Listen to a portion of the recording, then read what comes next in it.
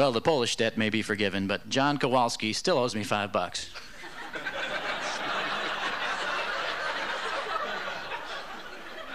So, what do you know?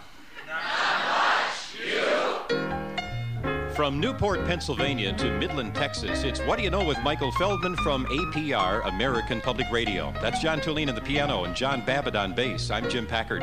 In this hour of What Do You Know, Tom Stern and Laddie, This Little Pig Stayed Home. The What Do You Know quiz and the hotline.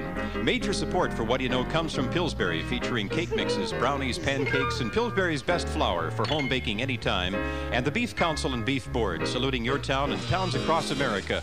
Beef, real food for real people. Now, the man who still believes in the Easter Bunny, Michael Feldman.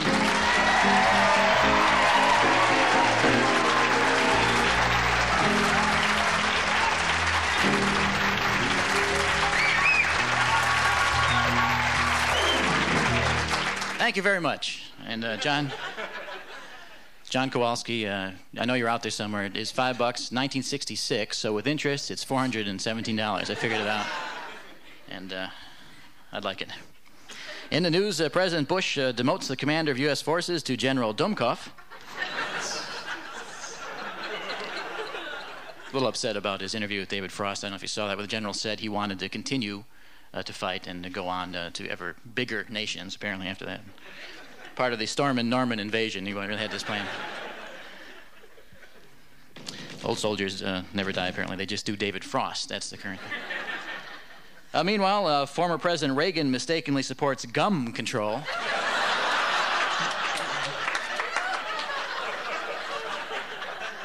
The gingivitis people were very excited about it for a minute there before they straightened it out. And I don't know about this waiting period to buy a gun, you know. How are you going to know, like, you're going to be temporarily insane next week sometime? You know? Makes planning a crime of passion kind of difficult. Takes all the spontaneity out of a crime of passion. I hate that. And speaking of crimes of passion, new kid on the block, Donnie Wahlberg, arrested for arson after attempting to remove a vodka stain from a hotel carpet with a Bic lighter.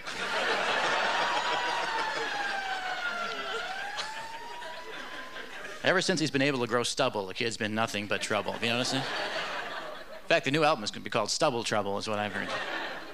They should phase him out, retire him at puberty like Menudo, I think. Just keeps recycling guys. Yeah, because they get to... It's not good. Other news, Iowa gets a good soaking and the first Democrats start to sprout. They should be knee-high by the 4th of July, so watch for that. And they'll probably stay about that height, I would say, this year. I see Jesse got the bibs out the other day, so guess he's serious about running again. The only guy in Iowa wearing bibs, by the way, was Jesse Jackson, so he was outstanding in his field, that's for sure. Well, if you think that's bad, listen to this one. Here, Sam Nunn may run, of course, but it would be a Nunn-Bush race, and that could be a shoo-in. That's a recycled from last time around, but it's still appropriate, and I love those. All right, the space station Freedom has been downscaled, and the first payloads of Legos will be sent up in 1995. Legos. Yeah. So, of course, it will be the new Freedom at that time, so that'll be design change, I guess. Okay, so... And in other news, there's always other news, that's the important thing, and you're yawning now, we've got 2 hours. Could you kind of spread that out over there? The Utah Supreme Court rules polygamists can adopt as many times as they want. And in business, Kentucky Fried Chicken decides to take the fried out of its name. So if it ain't fried, what the heck happened to this chicken is the question. I know, it tried to cross the road. That's all the news that isn't. Thank you very much.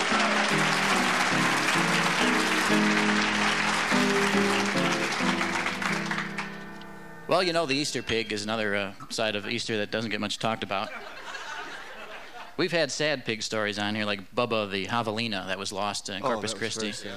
And unfortunately, there's been no word on Bubba at all, and that has not yet had a happy ending. But we do have one here that appears to be ending happily at the present time. It's in Chicago, and it's the story of Laddie, the Vietnamese pot-bellied pig, who is a condo dweller, referred to as the Gold Coast Pig for the area in which he lives, a very ritzy area of Chicago.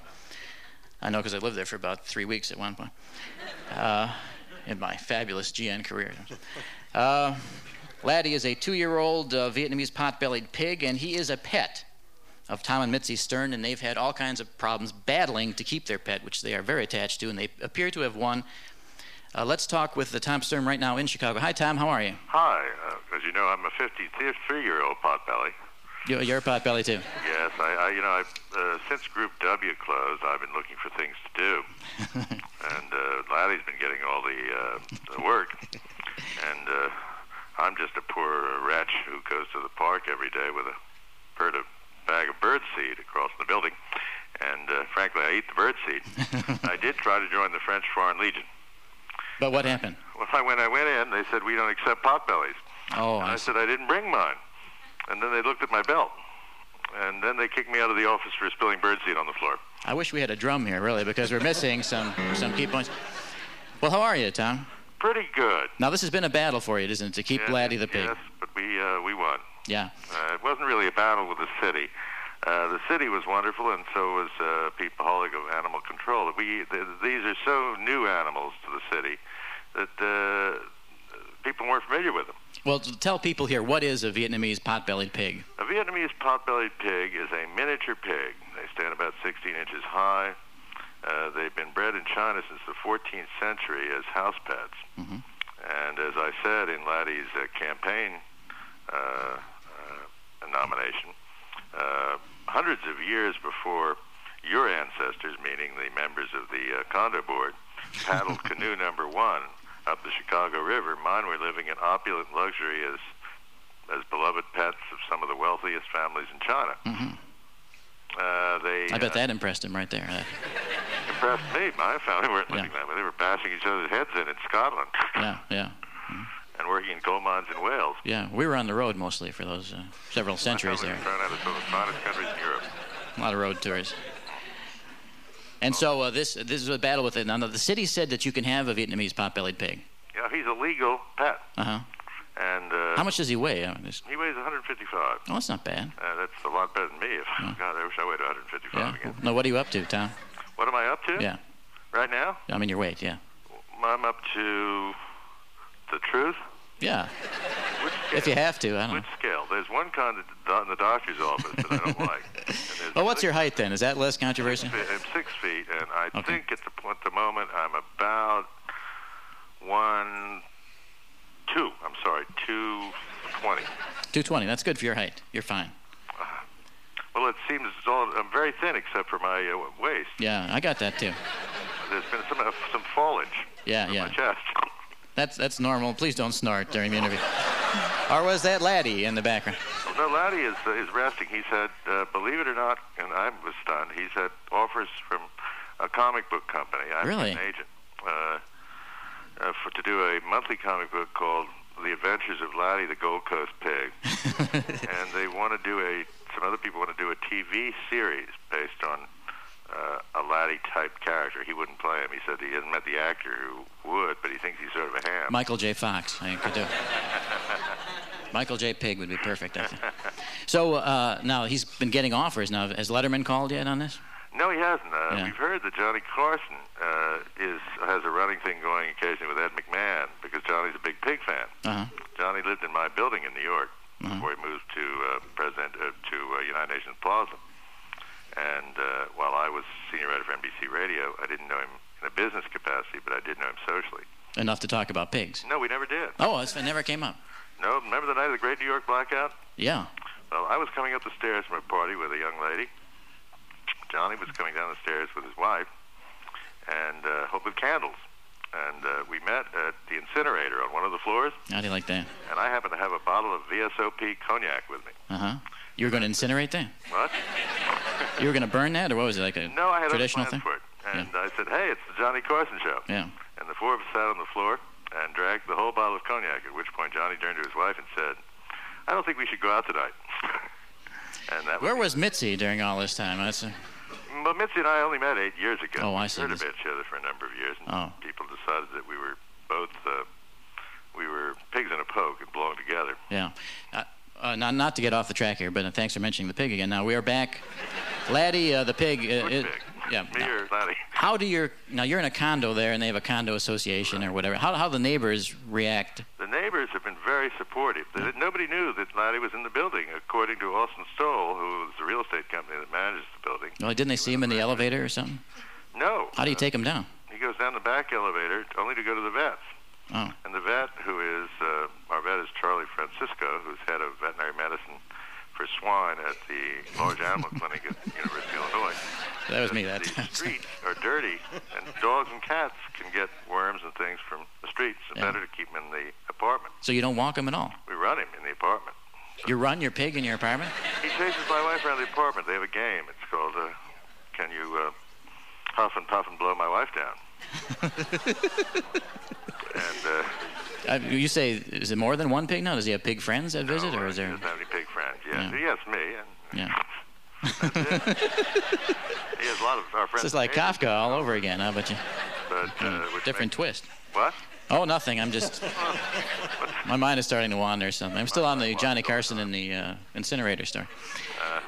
So I said, the neighbors didn't know that there was a pig in the building. No, a number of the neighbors knew who were friends of ours. Yeah. Doesn't he snore or something? Two ladies who live in the building, who live in different apartments, had each offered individually to babysit for Laddie if we went away weekends, or to have him come to their house, apartment, condo, as a house guest. And the staff had all played with him. And so it's rather a mystery to me that the person who works for us, the building management company, Austin Stoll, who also runs other buildings, didn't know. It claims for 15 months that Laddie was here. Yeah. So what's the upshot, Tom? Now, was there an inquisition here involved with this pig? Did he have to face his accusers? The condo board, I would like to get a scholarship fund started to send them all to law school. But they were attempting to huff and puff and blow my house down. Yeah. And I got pretty upset about that. I'm not upset anymore. I would like more people, and I've urged more people to attend the condo association meetings. Usually it's in the laundry room in the cellar, and there are 5 members of the condo board, and they usually address a group of laundromats and dryers, and maybe 2 people, because most people at 6:30 on a business night, a weeknight, and they're usually tired after work. Right. They don't want to go to the meetings. There's usually just one guy down there looking through your laundry. Right, yeah. And I said that, we either, if you want 5 people to run our building, then we can have a dynasty instead of a democracy. But if you want to play a role in pro or con on any issue, not just the pig. Not just this is bigger than a pig. Any issue. Yeah. You have to come down and say something. Yeah. It's really about democracy, isn't it? I think that's what we're talking about here. Okay, it's not. And I've also said that the city's shown a heart in terms of Laddie. Yeah. And now it's up to the condo board to see if they have a heart. But of course, people are worried about there being a pig in every apartment in Chicago now, right? Well, the thing is that they'd be lucky if there was a pig rather than some of the people are in apartments I've had, including me. Ah. I tend to smoke too much, and if you don't like smoke, this apartment is not the place to be. Can you tell us a couple endearing things it's so smoky, that Laddie does? Walking around, I lost myself. Okay, you lost yourself. I'm sorry, I didn't mean to step on that line at all, But what are a couple endearing things that Laddie, the Vietnamese pot-bellied pig, does? Well, a couple of endearing things that he does is that he tucks himself into. He has a little hassock bed in our bedroom, which is his night bed, and he has a Scottish. There's a sheet which is plaid on it, and then there's a Scottish car robe. And when he trundles into bed, before we look at television or read a book, he pulls the covers up. He does. Yeah, and isn't that cute? Ducky has to be next to him. Yes, and Ducky. My wife kisses him goodnight. Then I rub noses with him and kiss him goodnight. Anything go on between you and your wife? I didn't notice any. What? It's just you and the pig and your wife and the pig, so he's like the intermediary in this affection Something here. like this. He's the smart one. Yeah. My wife's a little smarter than I am. Yeah. I think he's a little smarter than both of us. Does he watch television? No, but he does turn the VC. He's on the wrong side of the room. We have a 4-poster canopied bed. He can't see it. Oh. But he does. If he's irritated, he'll go over and turn the VCR on or off. He can do that with his snout. Oh, that's interesting. And is there a tape in there that he likes to?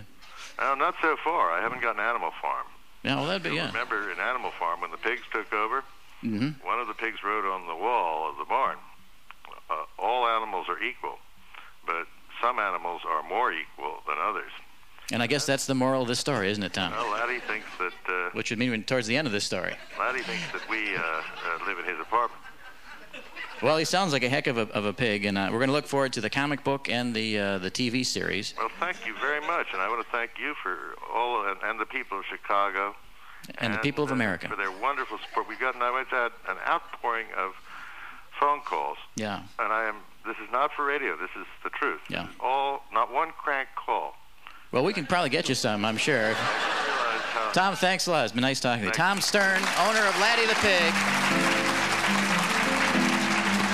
in Chicago. He said in winning their battle with the city, it's like a ton has been lifted off my wife's back. I think that was good. Oh, there's the Easter pig story. So he's got a lot of material there. Really, I think he's got to hone some of it, though. Yeah. It's kind of or maybe heft some of it and just. Is this kind of the Catskills of radio or something? Apparently, he's breaking in here using the pig as a device. A little leverage there. Have you met the bass player before? I'm not really sure. No, he looks vaguely familiar, but he just kind of showed up here this morning and. Mm-hmm. This is John Babbitt on bass, joining us today.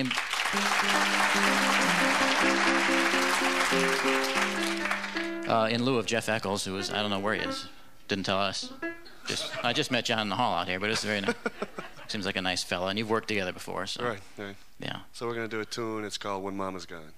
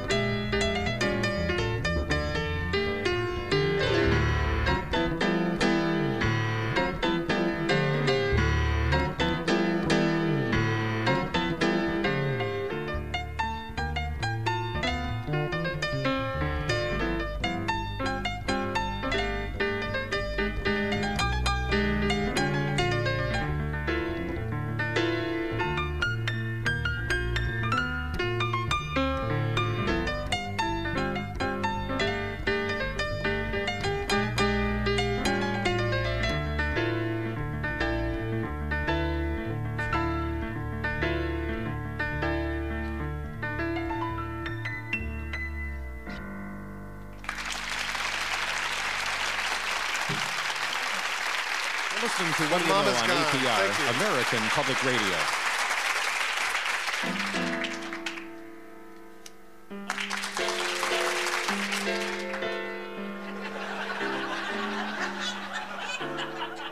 Back to you, Mike.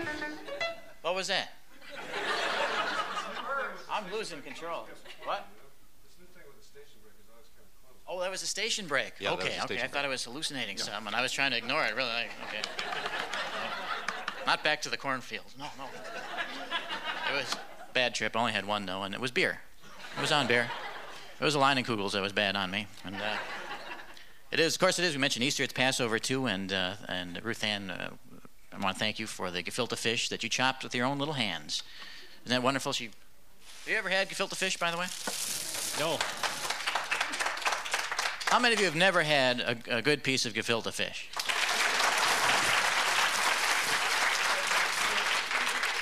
Of those people, how many have had gefilte fish? Just never a good piece. She makes very nice gefilte fish, and look how perfectly round they are. I don't know how she does that. What? Who said that? Have you had it? Then why are you groaning for? This is not lefse, or no, what is that stuff? Lutefisk. Here's some. Would you like to try some? Who here has never had the experience? You haven't? Okay, here. I'll put horseradish on it, Ruth Ann. Get your own show. I got the horseradish. I got the. Here. How am I going to carry the microphone and do all this at the same time? Okay. Ooh.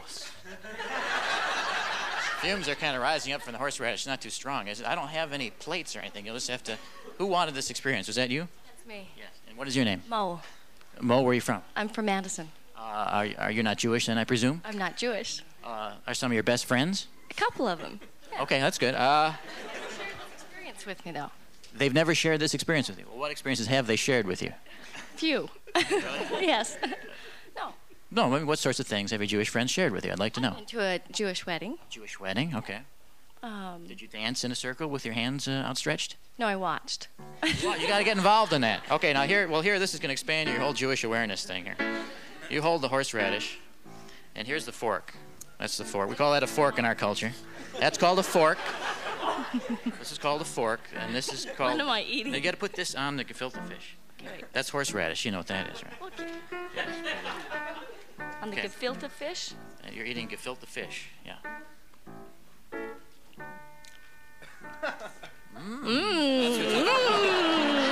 Okay, good. There you go. Okay. Hey, thanks. Yeah. Now you're Jewish. Thank you. Who else wants to enter the tribe here? We have, this is it. Never tried it? Have you tried it, sir? Why don't you come down here, because it's a little hard for me to get down the row here. I just feel like it's part of my cultural imperative here to spread the... How are you? Fish eater, so... You're a fish eater? Well, this should stop it once and for all. What is it? Are you a big carp eater, is the question? No, I'm not. It looks pretty heinous. Ever seen carp on the jogging paths down here? No, I've only seen dead carp. Is that where you got your carp for this, Ruth Ann? Did you go down to the... Where did you get your carp? From the jogging path. Oh, the kids, they spear them and they leave them on the jogging path. There's kids... Here's the fork. Put a little horseradish on it. And what is your name? Michael. Michael, go ahead. Just. Is this horseradish? Yeah. It's pink. Yeah. Well, here's the horseradish. All right. Yeah. Well, there's carp in there, and there's all kinds of stuff. I'm not too coordinated here. Wow. Oh. Huh? Well, kind of tastes like meatballs or something. I don't know. Meatballs. Okay, well, that's all right. Oh, that's all right. You're Jewish now, and that's nice to have you in the tribe. Oy vey. Okay. See you in law school. All right. Who else? Anyone else here like? Well, they still get gefilte fish here. It's really very good. No one has seemed to enjoy it yet, but anyone here is Norwegian and has never really made the... Are you Norwegian? No, I'm not Norwegian, but I'd like to try that stuff. You're not Norwegian? That's fine. And who are you? I'm Colin. Colin, where are you from? Madison. From Madison. You've never had gefilte fish? I don't know. No. I think you'd know if you had it, wouldn't you? I mean, is this your dad here? That's what he tells me. Yeah. Would you know if he's ever had gefilte fish? No, I wouldn't. I'm his grandfather. Oh, you're the grandfather. Okay. Oh, your dad is down there. Dad, has he had gefilte fish? No. To the best of your knowledge, you don't know where your kids are all the time. He could be out behind the barn eating gefilte fish. The odds are highly against it. All right, here's If you don't have to use the horseradish if you don't, it's kind of strong. But just thanks. Dig into the gefilte itself. The gefilte is a very rare fish. It's tropical.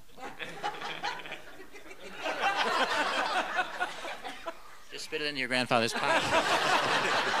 Here, you got a hat here. Oh, sorry, took his hat. That was enough. And what do you think? Oh, God. Another convert, he said, oh, God.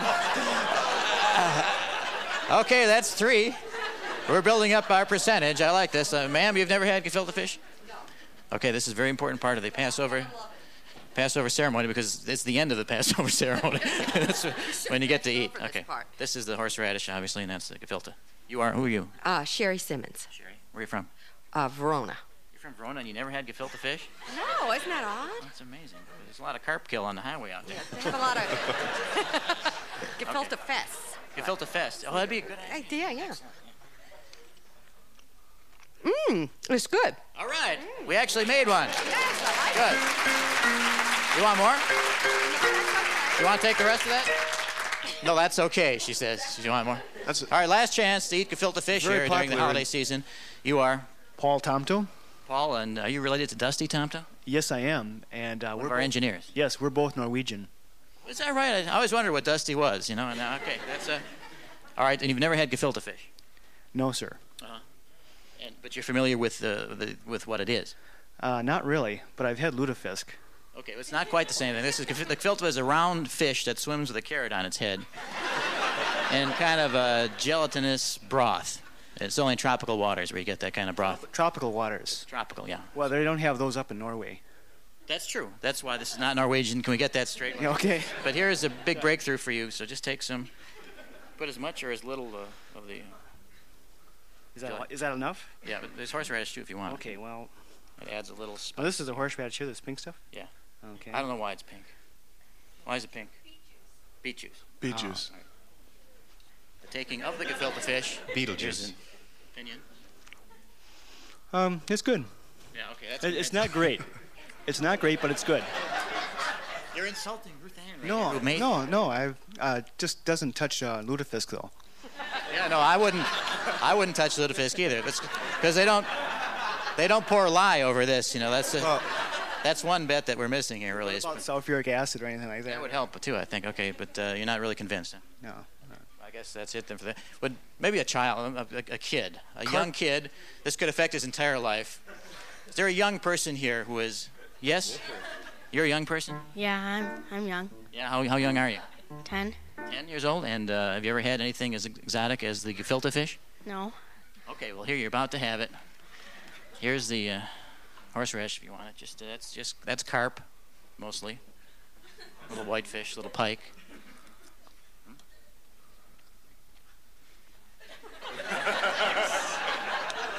It's good.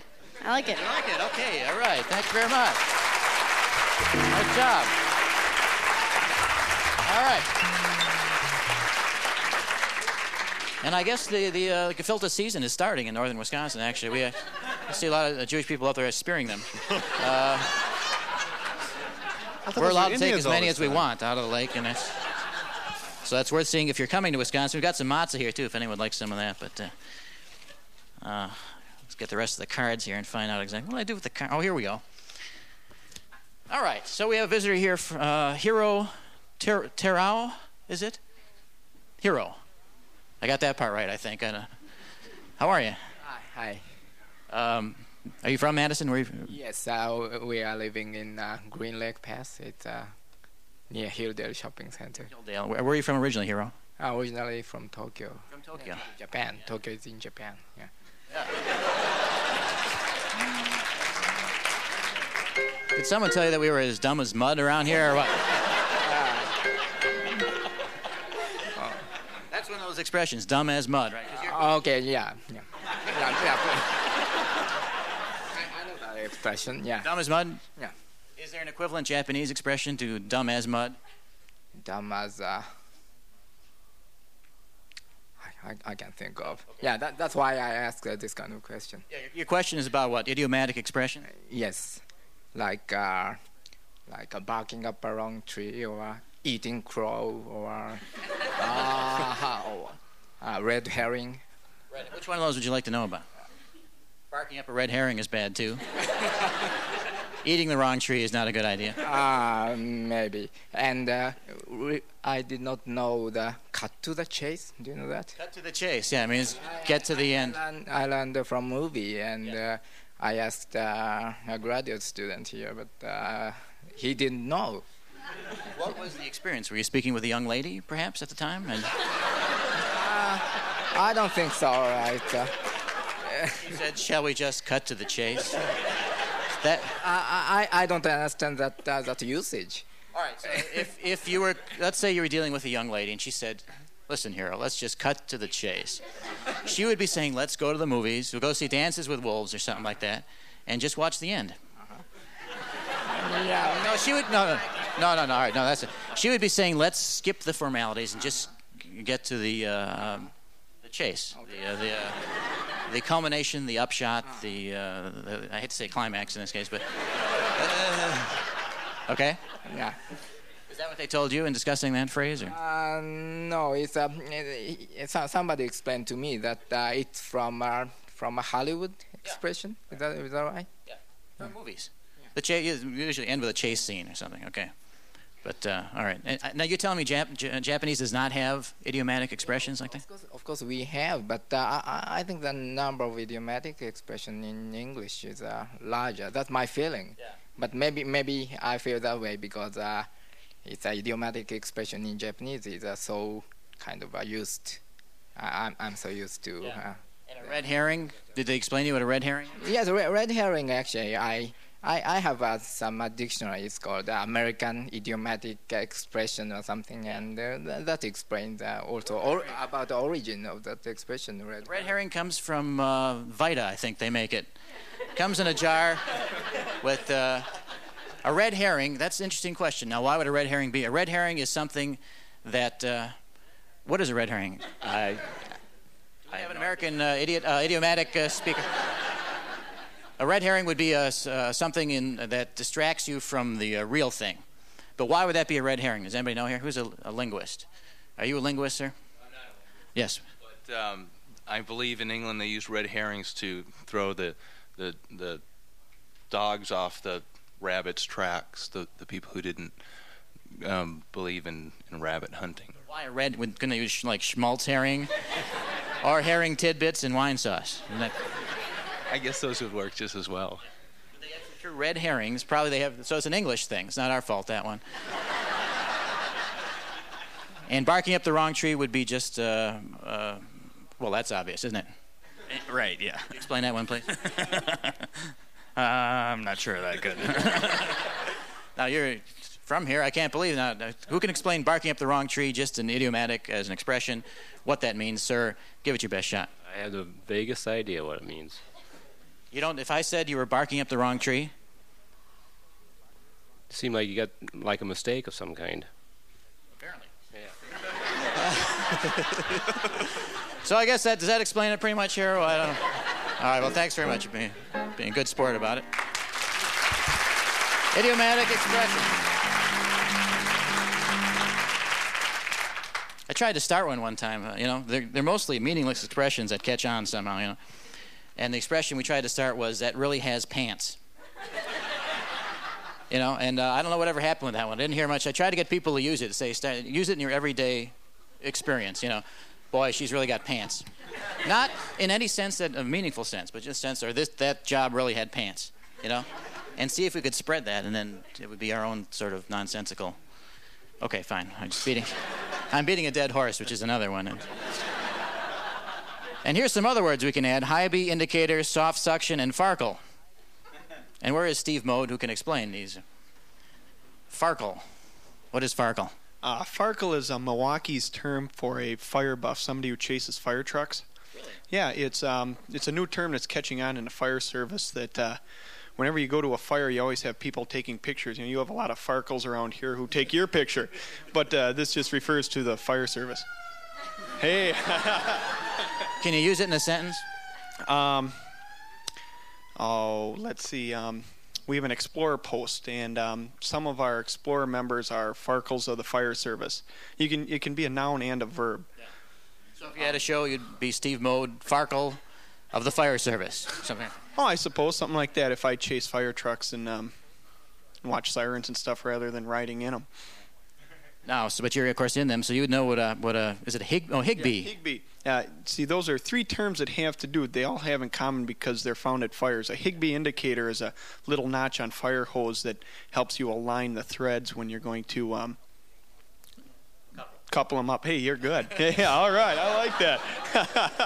What word do you guys use? We use a term called couple. Yeah. Oh, shoot.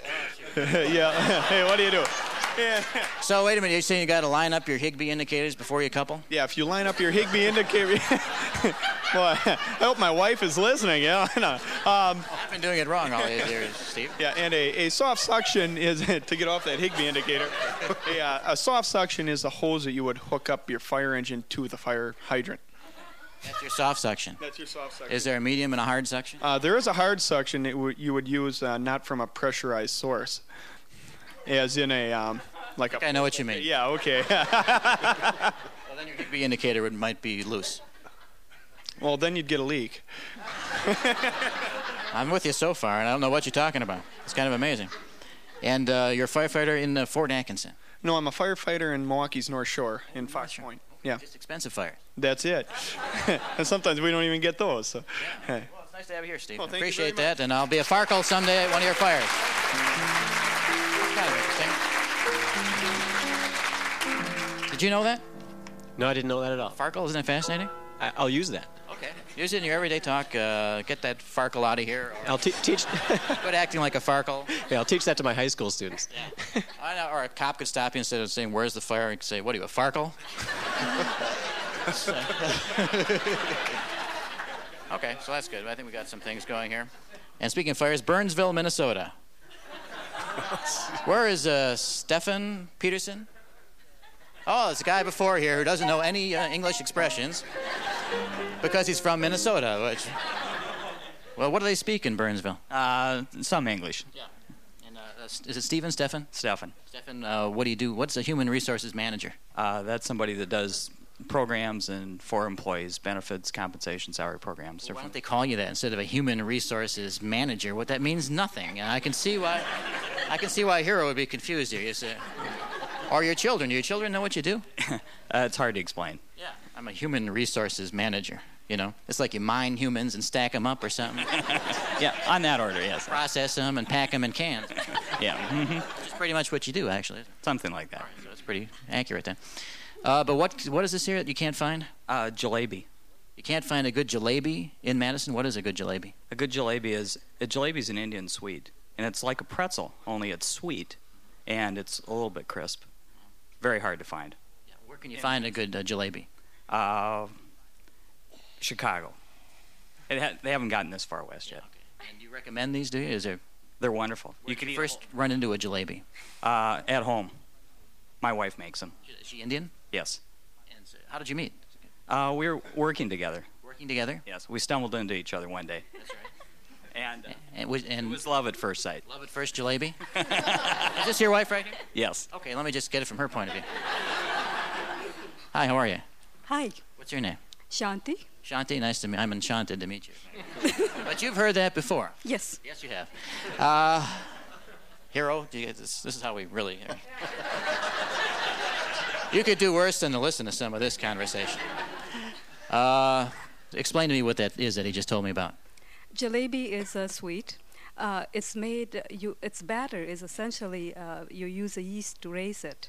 But it's very liquidy. And you deep fry it and then dip it in syrup. Ooh, no calories at all. No calories. Fabulous. You'd think there would be calories with all that syrup and deep frying and so forth. No. Yeah. Is it? Do you cook strictly Indian at home, or? Yes. Sounds good. What? Give me like a 9-course meal. No, not 9 course. But typically, what would you serve at an Indian meal? Flatbread. Oh yeah. With. I love that stuff. It's like matzah with taste. Exactly. At least 2 or 3 vegetables, and something called dal. What is that? Dal is made of lentils. Kind of like a liquid like soup. Rice, yogurt, some salad. Sounds good. I'm hungry. What do you do with carp? Anything? Toss it in the river.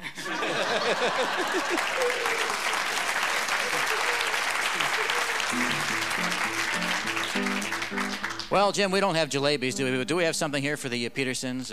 Indeed, we do. We have something to put their jalebis in a What Do You Know stoneware crock from Rockdale Union Stoneware in Cambridge, Wisconsin. Hope you enjoyed that. Always at home on any table. Thank you, very nice. Nice talking with you. All right, we have to move ahead here. Are you ready? Are you ready? This is your part now. Why don't you come on up here? Do you mind standing or would you rather sit? I want to make sure people, we're going to do the What Do You Know quiz, as you know, but before we get to it, we have to know who can and cannot participate in that quiz. And with the 4 disclaimers today is... Ursula Lawrence. Ursula, would you do the honors, please? Sure. The 4 disclaimers... I'm sorry. Take the microphone. Do you want to sing something? Go ahead. Okay, the 4...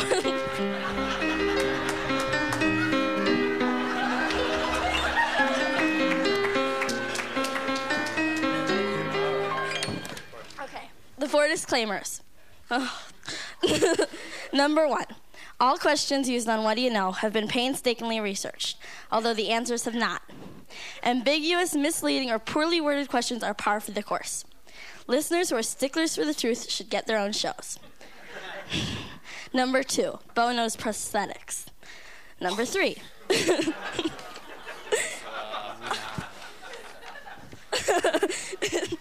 Number 3, persons employed by American Public Radio or its affiliates are lucky to be working at all, let alone tying up the office phones trying to play the quiz. Listeners who have won recently should sit on their hands and let someone else have a chance for a change. Number 4, all opinions expressed on What Do You Know are well-reasoned and insightful. Needless to say, they are not those of American Public Radio, its member stations, or lackeys. Anyone who says otherwise is itching for a fight.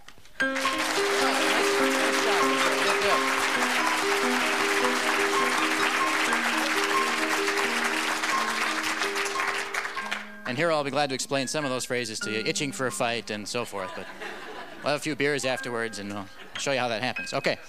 All right, so I'll tell you what, here is the quiz section. If you would like to try the What Do You Know quiz, let's see your hands at this time. You can raise your hands the one time during the show, or we encourage you simply to raise a hand and not, as you know, this is a chance for you to win fabulous prizes simply for being who you are and knowing whatever the heck it is that you think that you know. Now, here's a gentleman back over here. I don't know what it is that draws you to some people, but you don't have it, sir. I'm sorry. My kids were interested in this, and they volunteered me. Oh, they volunteered, so you don't know what's going on here, basically. I've heard the quiz before.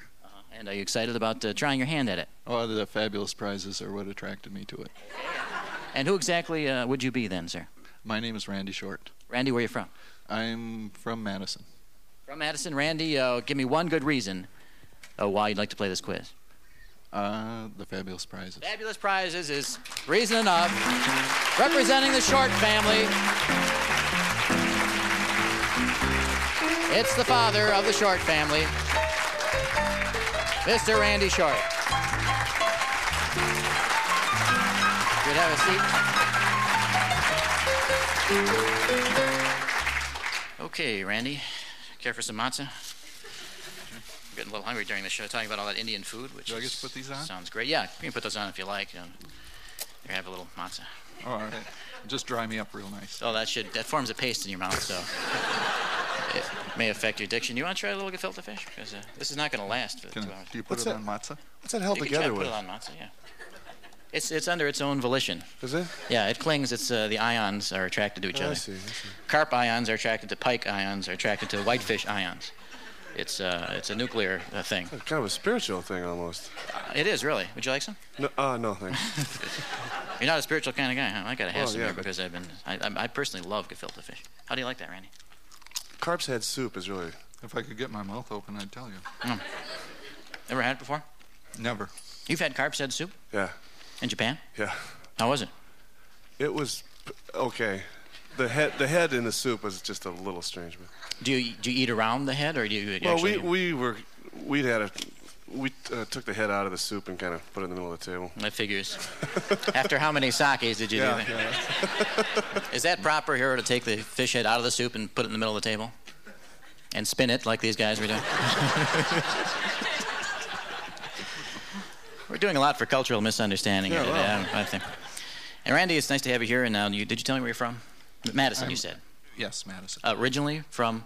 Minnesota, California. I've been around. So you've been out of town once or twice at least? Yes. You don't have to eat that if you don't want it. That's all right. Dry you out pretty good there. And this is the entire Short family here? Part of it. Is that all your row? Most of it. Yeah. We got one outsider there. One outsider. You're not a Short, sir? Get out of that row. But those are your... so you got, what, 3 kids there? 3 boys, yes. And is that the entire clan? Yes. And 3? And That's the nice. wife's there also. That's nice. And hi, Mrs. Short. How are you? Kind of proud of him? You're not proud of him?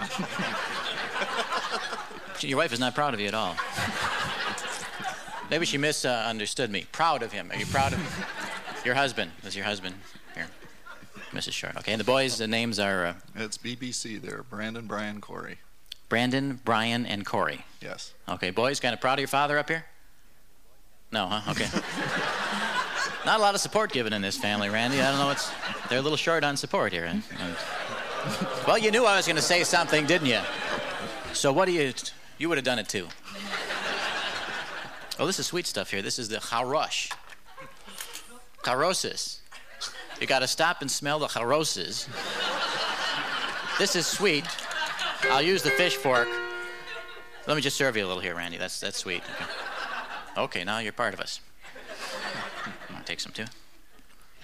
See, that's apples and cinnamon and nuts and wine. Wine? Thought maybe I could pour it off, but no. Okay. Randy, what line are you in? I'm a firefighter. Are you really? Yes. So are you part of was that all one group there? Yeah, that was my lieutenant there. That's why he had all the answers. Oh, so he is like, you report to him? Yes. And that's interesting then. And what's your rank? Firefighter. Firefighter? Just a straight firefighter. Okay, and how long have you been doing that? 6 months now. Really? Yes. What did you do before that? I was a dairy farmer. Now, how does one did the barn catch on fire and then you thought, hey, this is the way to do it. You get the insurance and the heck with these animals, and you can finally go somewhere and not stay home and watch the cows all the time. No, it was a career change. Really? Yes. Dairy farming was getting all milked out, so I went into firefighting. Getting all milked out. Did you sell out your herd then, the whole thing? Yes. And why firefighting? Oh, it's sort of an all-around. You have to have experience in doing lots of different things. So, farming and dairy farming and firefighting are fairly close together.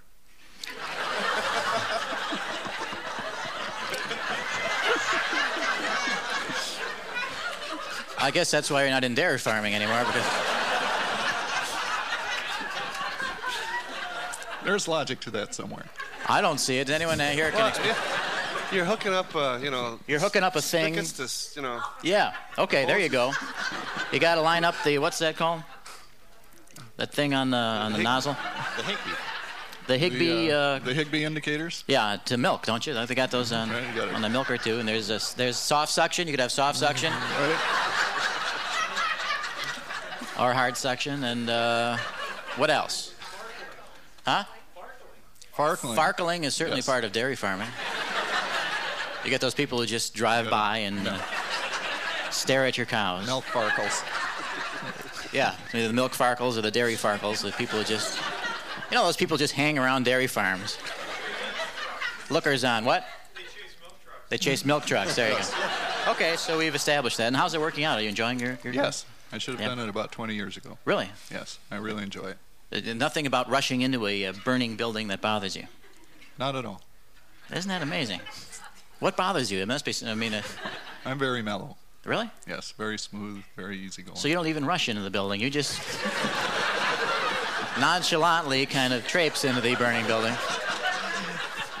Is that true of this guy, that he's just nonchalant about carrying the hose into the building? We had a fire once, and yeah. Couldn't find him. Said we had a fire once, but we couldn't find him. So I guess the results are still coming in on that. Well, congratulations, Randy. And that's courageous just to make the career change, I think. let alone walking into a flaming building. Okay. Nice to have you here. And you know how this works? Yes. All right. Put down that matzo. Well, you're not going to eat it. You know you're not. Just put it down. He ate it. What a courageous individual. Listen. I admire you guys. I do. I am such a chicken. I hate to go up on a ladder, let alone if it's leaning on a burning building. You know, it would be kind of go up and clean the gutters is bad enough for me. The number to call here is 1-800-WHAKNOW, WANO or WAC now. Okay. Here is the question. Well, that got a big response. If you know the answer, give us a call here. It's on the piano princess, Linda Gentile. Anyone know who that is? One person. Okay, we won't ask that one right now because we're running out of time here now. What? Randy. Oh, there's a cup for you, Randy. I thought there was a fire here. Jim is passing out buckets of water. Give us your best guess on this one. For the same price as one nose job in New York City, you can get how many in Houston? Give us a call here at 1-800-WHAKNOW.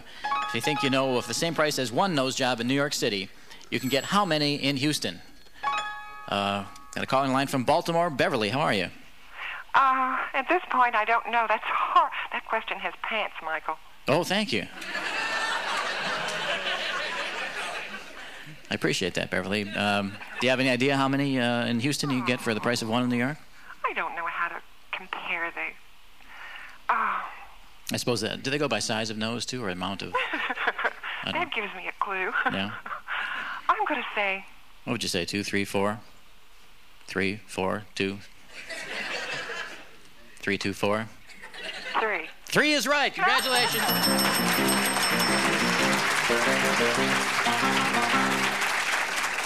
Good guess, yes. That's like watching a flashing sign, Michael, with the 3 getting a little bit redder. Oh, yeah, it's like farkling. Right. Farkling a sign.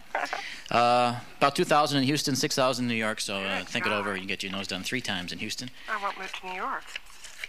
Beverly, what do you do for a way of life? I sort of hang around Baltimore.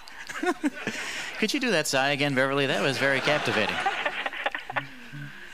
Oh, Michael, and you're going to be a father soon. No, I am a father, so... But, really? When? Yeah, so I'm free again. When? He's free, he's spawning. When? When what? When did the baby... When am I free? Well, what time is it now? That too, but when did the baby come? The baby came March the 2nd. Oh, congratulations. Oh, thank you. Do you have some babies yourself? I have some old babies. Oh, they're grown up now? Yeah. Are they real big babies now? Or are oh, real big. 6'3". So that's a big baby, boy. She's only 20 inches. What's his name? Her. What's her name? That's right. That's more proper. What's her name?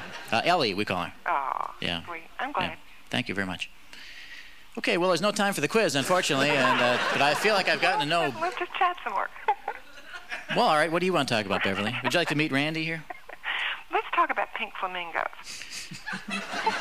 Beverly, it was going so well.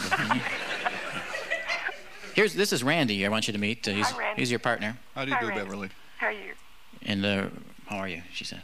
Oh, I'm fine. I don't mean to help you in this conversation at all, but... Michael, did you ever teach? Did I ever teach? Yes. Yes. Beverly, it's kind of early for whatever it is you're on now, I think. I know it's Passover, but you should put the Manischewitz away. Great time in Baltimore, Michael. You're having a great time in Baltimore? Oh, it's beautiful here. Yeah, I've never been to Baltimore. Oh, you must come. I would love to come. Have lunch in the Inner Harbor. I'd rather eat in a restaurant, actually, but... Too wet for you? Yeah, I would think so. Well, we can spin the carp. Do you have carp in the Baltimore Harbor? No, but we can add them if you like. Mm-hmm. Okay. Well, this has been fascinating, but we have no time for the quiz anyhow. So I'll tell you what, Beverly, we're gonna link you and Randy here. But I'll tell you what we're gonna do. Rather than get into this now and have to break right at the beginning of it, we're gonna break before it, and hear a little number from our band, John Tulane and what's your name again? John Babbitt. John Babbitt, of course, a very close friend of mine who just walked in here today. And Beverly, you hang on the line here. We're gonna have our first What Do You Know quiz. It'll be after the hour this time. So stay with us, okay? Yeah.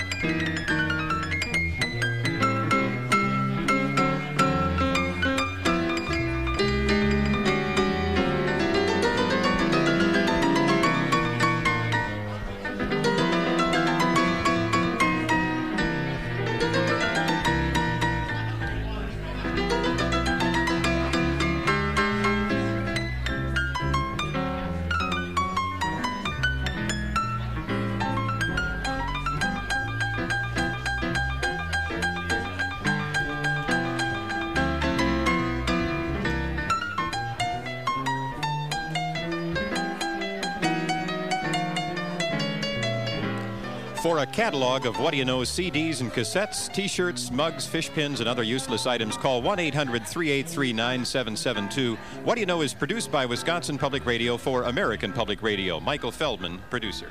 That's very good here. Especially like with the horseradish. Moses, would you like some? Probably is your kind of thing here. I mean, given your namesake. Well, you know, we got a lot going on here. So, of course, we got Beverly on the line here with Randy. Play the quiz right after we break, so don't go anywhere.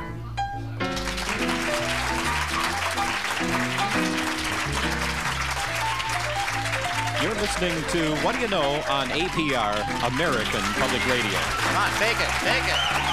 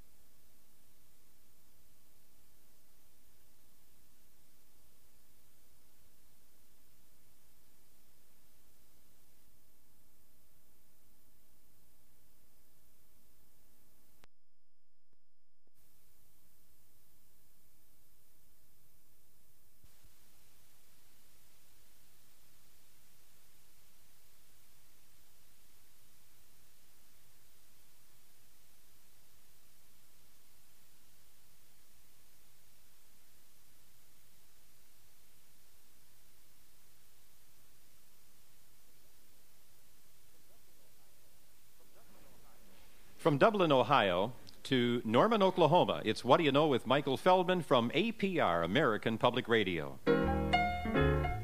That's John Tulene on piano and John Babbitt on bass, and I'm Jim Packard. In this hour of What Do You Know, thanks for the memos, the What Do You Know quizzes, and a salute to Eveleth, Minnesota. Support for What Do You Know comes from American Public Radio affiliate stations and the American Public Radio Program Fund. Contributors include the Ford Foundation. Now, the man who was all set for Fort Lauderdale when he found out they moved spring break, Michael Feldman.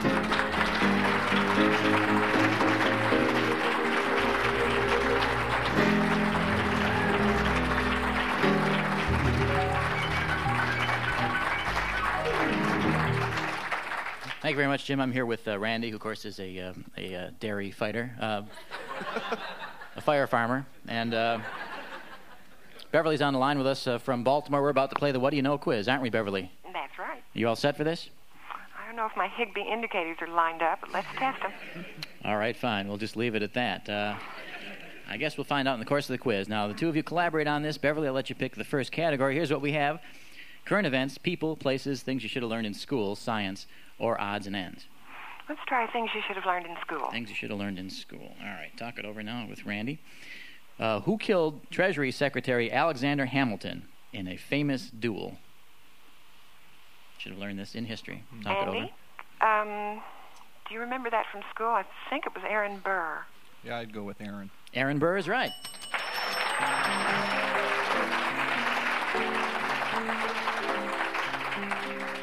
Jim?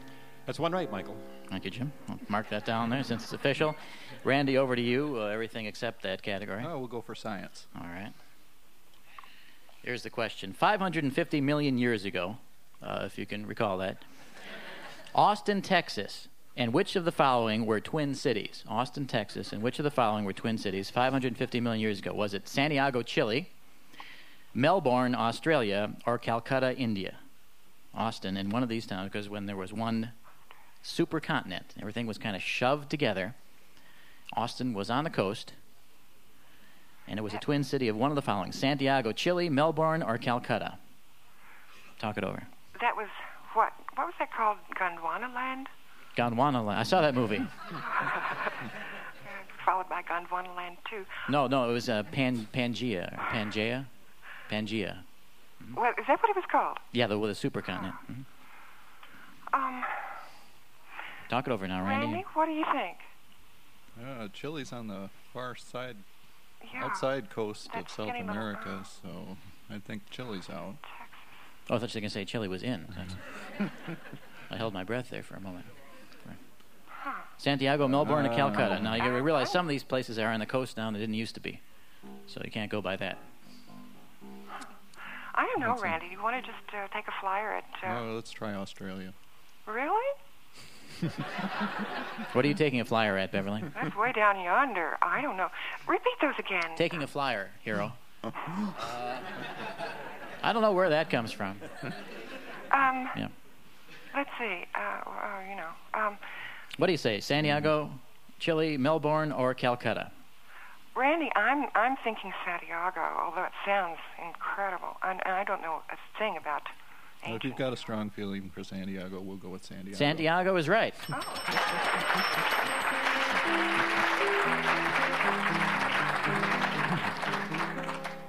And Salt Lake City and Melbourne were twin cities. Nome, Alaska, Salt Lake and Melbourne were twin cities. Nome and Sydney were twin cities. And El Paso and the Ross Ice Shelf were twin cities. It sounds like a jigsaw puzzle being shaken in a glass. Good analogy, Beverly. And what are you shaking in a glass there is the question. It's now 5 minutes after 12, nothing. It's afternoon. It's 5 minutes after noon. It's all right. Now, what's the score now, Jim? It's 2 right, Michael. Okay, so it's back to you, Beverly. Here's what remains. For current events, people, places, or odds and ends. What would you like? Let's see. Randy, let's take current events. Current events, okay. All right, the return of Desert Storm troops to Clarksville, Tennessee, caused sales at the local Fredericks of Hollywood to multiply by a factor of... was it a factor of 3, 5, or 10? I'm the local Fredericks of Hollywood in. What do you think, Randy? Were you ever in the Army? I was in the Marine Corps. And did you wear Fredericks of Hollywood when they were looking for a few good men?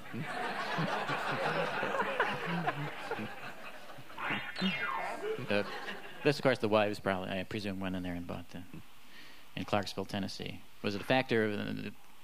How long was that particular unit over in Saudi Arabia? You think there's a relationship there? I think so. I think it's logarithmic. Yeah. No, I don't know that. If you're so smart with math, what number do you pick, Brandy? What were the choices? 3 times, 5 times, or 10 times as many sales at Fredericks of Hollywood when the troops returned to Clarksville, Tennessee. Does 5 sound reasonable? No, it doesn't? No. Very opinionated, aren't you, for an audience? How does 3 sound to you? Most audiences just sit there, How does 3... Well, suppose I got completely enthusiastic and it was 10 times. Yeah, let's go hog wild. Why not? Hog wild in Fredericks of Hollywood. Go for the 10 times. Go for it. Did you say 10 times? Yes. Okay, I'm sorry. It's 3 times. So maybe, as an audience, you could stop misleading the contestants. Yeah, cut it out. And stop ascribing your own vile motives to other people. Yes, hiss yourselves if you'd like. That's fine. No, it's the 300%, which is a pretty big jump in sales, actually, 300%. And, okay. Well, that's just... 2 right and 1 wrong, Michael. Yeah, that's just 1 wrong, though, is what I was going to say. Right, it's just 1 wrong. No, 1 wrong. There's 2 right. That's right. Bonus round. I'm sorry, Beverly? It's the bonus round. Shoot. Well, that's okay, Beverly. You're still in the game, though. I'll live. Yeah, there's no bonus round. You've got a different... Maybe Jeopardy or something. I don't know. They have whatever. Family Feud or something, one of those. Okay, so I guess it's back to you, Randy. Here's what remains. People, places, or odds and ends? Oh, odds and ends. Odds and ends, all right. Kind of a general category. Could be anything. And it is the winning entry in the Roto-Rooters' first Monster Root contest. The longest route recovered by a Roto-Rooter man was one of the following. Was it 27 feet 6 inches, 46 feet 9 inches, or 91 foot even? Monster Root, Roto-Rooter. Randy? Oh, I'd go for the 47-footer. I'll go with that. 47 foot is right. 46 foot 9 inches. Congratulations. Turned in by Chuck Rennick in Los Angeles. He found it in a sewer line out there in L.A. It is the winner so far. And congratulations, you have won the quiz. And I'm very happy for you. And Beverly, although you didn't get the bonus round, here's what you did get. Well, Beverly, you did get the juggling prize, Rabbit Transit, 3 furry bunnies in a can from Chasley Incorporated in Seattle, Washington. Randy, you could watch March go out like a lion, gazing at the wings twirl on the flaming red flying duck lawn ornament, perfect for a fire station, from Don Featherstone of Union Products in Leominster, Massachusetts. You'll each double your wiener pleasure with the Oscar Mayer Wiener Watch and the Wiener Whistle from the Oscar Mayer Company in Madison. Congratulations to you. What a treasure trove. Randy, nice meeting you. Thank you. Good luck to you. Nice to meet you. Beverly, congratulations. Nice talking with you. Hang on the phone there for a minute. Bye now.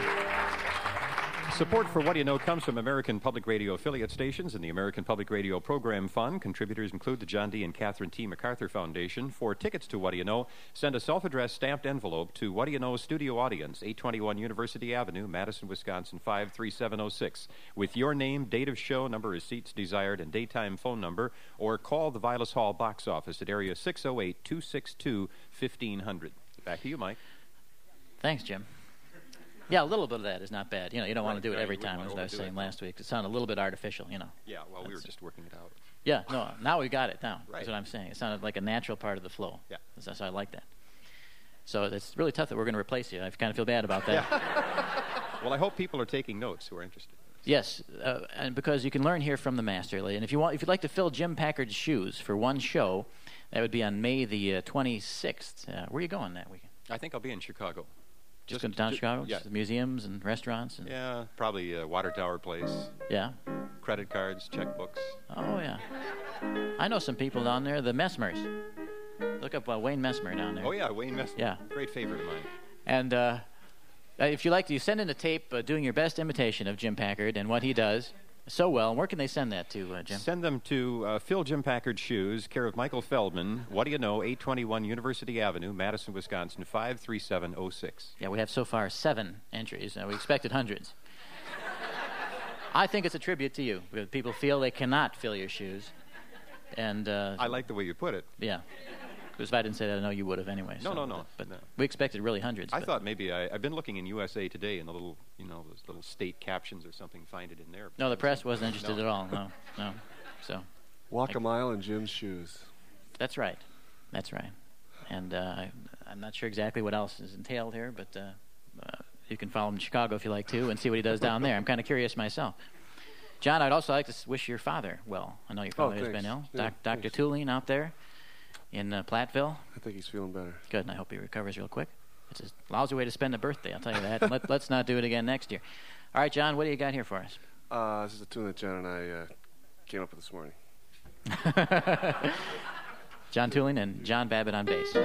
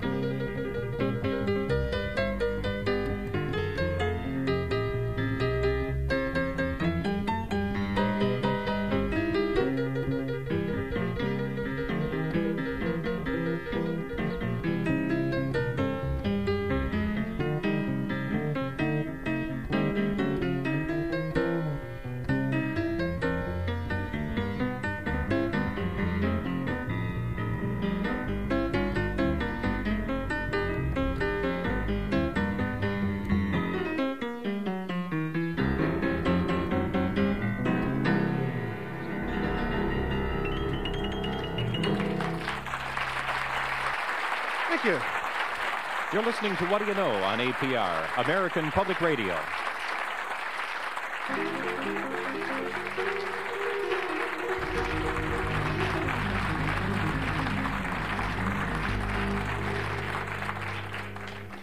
And we're back.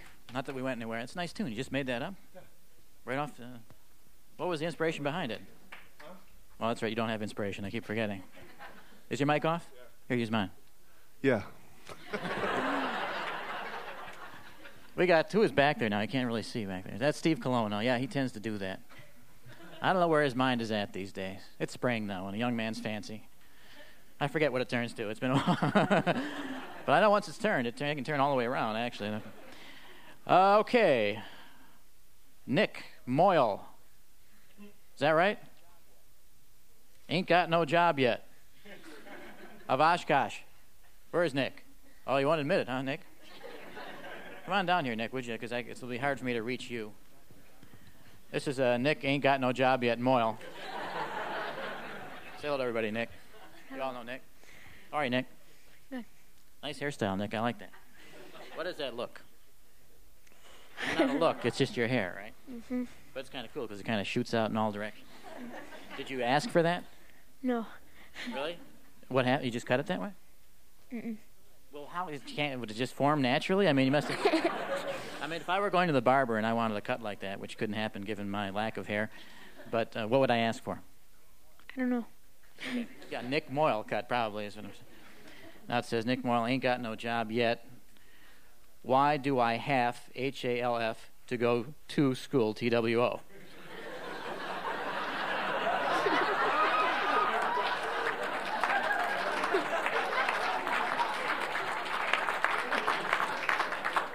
Thanks very much for that question. Nice to meet you, Nick. Okay. You sit down now. He's through being embarrassed. That was Nick Moyle of Oshkosh, Wisconsin. Speaking of young persons, Molly Gavin is here, age 12, from Dubuque.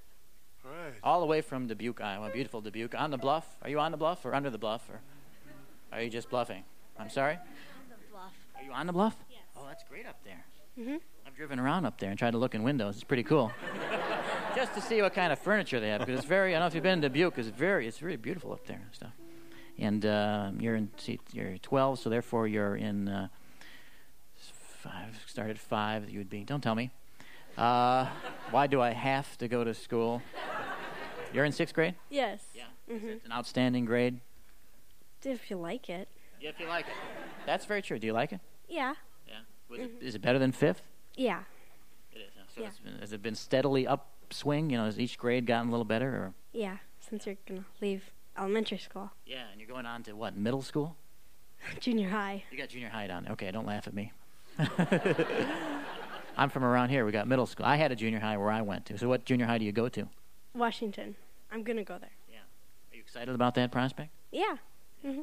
You're not terrified about being all those bigger kids who could just... No. That's good. You should be, because really it was horrible, as I remember that.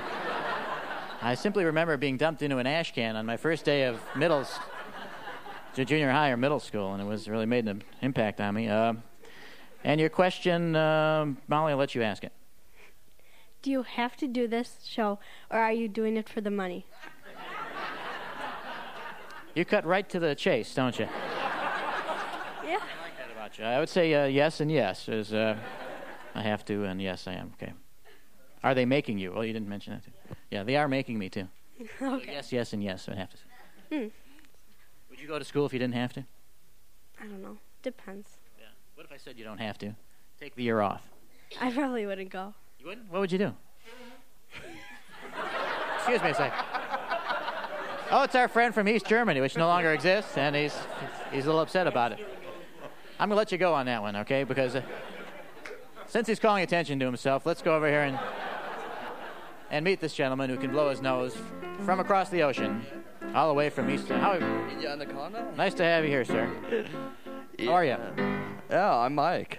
come from Eastern Germany, and I feel good to be here. Yes. Yeah, it's nice to have you.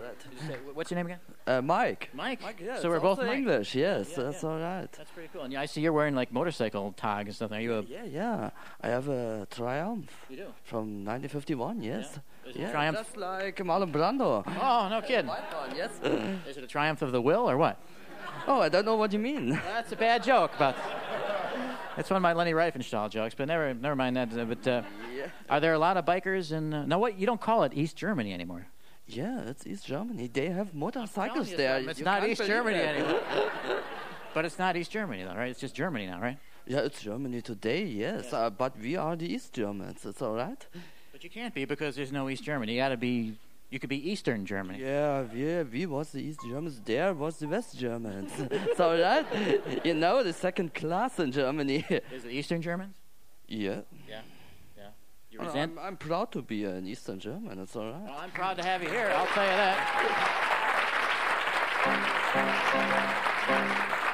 So, was Marlon Brando an early influence in your taking up the Triumph? Yeah, we are in Germany not so in time. We are a little earlier in time, yes. So you're still watching Wild One? And yeah, I watched it yesterday by a videotape by my host. How many times have you seen that movie? Oh, I think it was the first time. That was the first time? Yeah. Didn't you know who you were imitating all these years? They didn't have the movie in Germany. They have only brand new movies. Really? Yeah. So how did you know about Brando? Oh, he is great. Yeah, no, That's all right. He's great. But I mean, you didn't know really about the motorcycle film that he did? Yeah, I think I support the English motorcycle film. Yeah. It's all right. Yes. Triumphs. Do they still make Triumphs, by the way? Yeah, I don't know what you mean. Do they still make them? Are they still building Triumphs? Yeah. In England, but my Triumph came from the States. From the States. Was in early times a flat track racer. Here in the States. Yeah, really? Yep. I wish. Rust bucket. Where is it now? So I buy it. Where is it now? Yeah, now it's a nice cycle. Yeah, no, but where is it now? Is it back home in Germany, or did you bring it over? I bring it over from the States. Other persons do that. Oh, yeah. I buy it in Germany. And it's back, and you didn't take it with you when you came over on. Yeah, that's right. Yes, you did. Okay. Now, how do you support yourself? You can't support yourself just riding a bike. Oh, you can support me riding a bike? I can ride a bike. Yes, that's what I'm trying to say. I could support you, and you could ride a bike, and we could be really good friends or something. Yeah, I think. Yeah, you can sit on the back seat on my bike. And the bike could support us both then, I guess. Oh, I don't know what you mean. I don't either. I don't understand any word you say. It's too fast. It's too fast? Yeah. Okay, all right. I'll slow down. Yep. Are you married? No, not. That's understood that pretty well. Girlfriend. Oh, that's your girlfriend. But we have a problem. She lost her voice at 10 o'clock. She doesn't want to talk. Yeah, she doesn't want to talk. But she understands any word you say. Yeah, is she what we call in this country a biker chick? No, that's not right, I think. Yeah. You know that term? No, I don't know so right. What do you mean? I don't know what is a chick. Well, no, I'm not saying I support that terminology. You must understand me. I'd never called it. If it's a small chicken, I would call it a chick. But I mean, there's that. Chicken? It's a girl, not a chicken. That's my point exactly.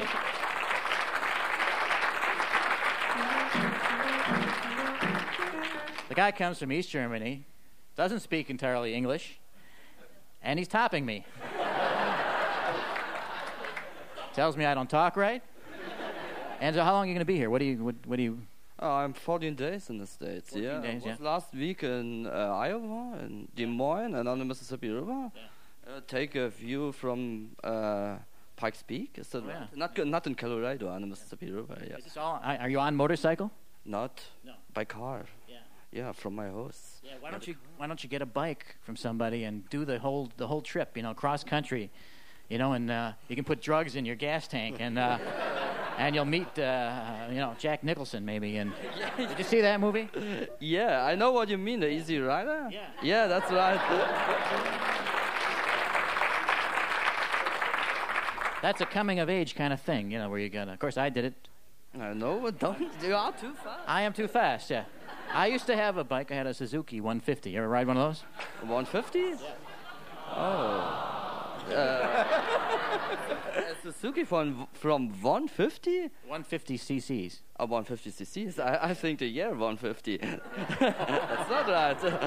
150 cc? Yeah. Attila the Hun rode this bike. I think it's... Are you saying my bike is very small? Is that what you're saying? I think it's not a motorcycle. I think it's a bicycle. Yeah.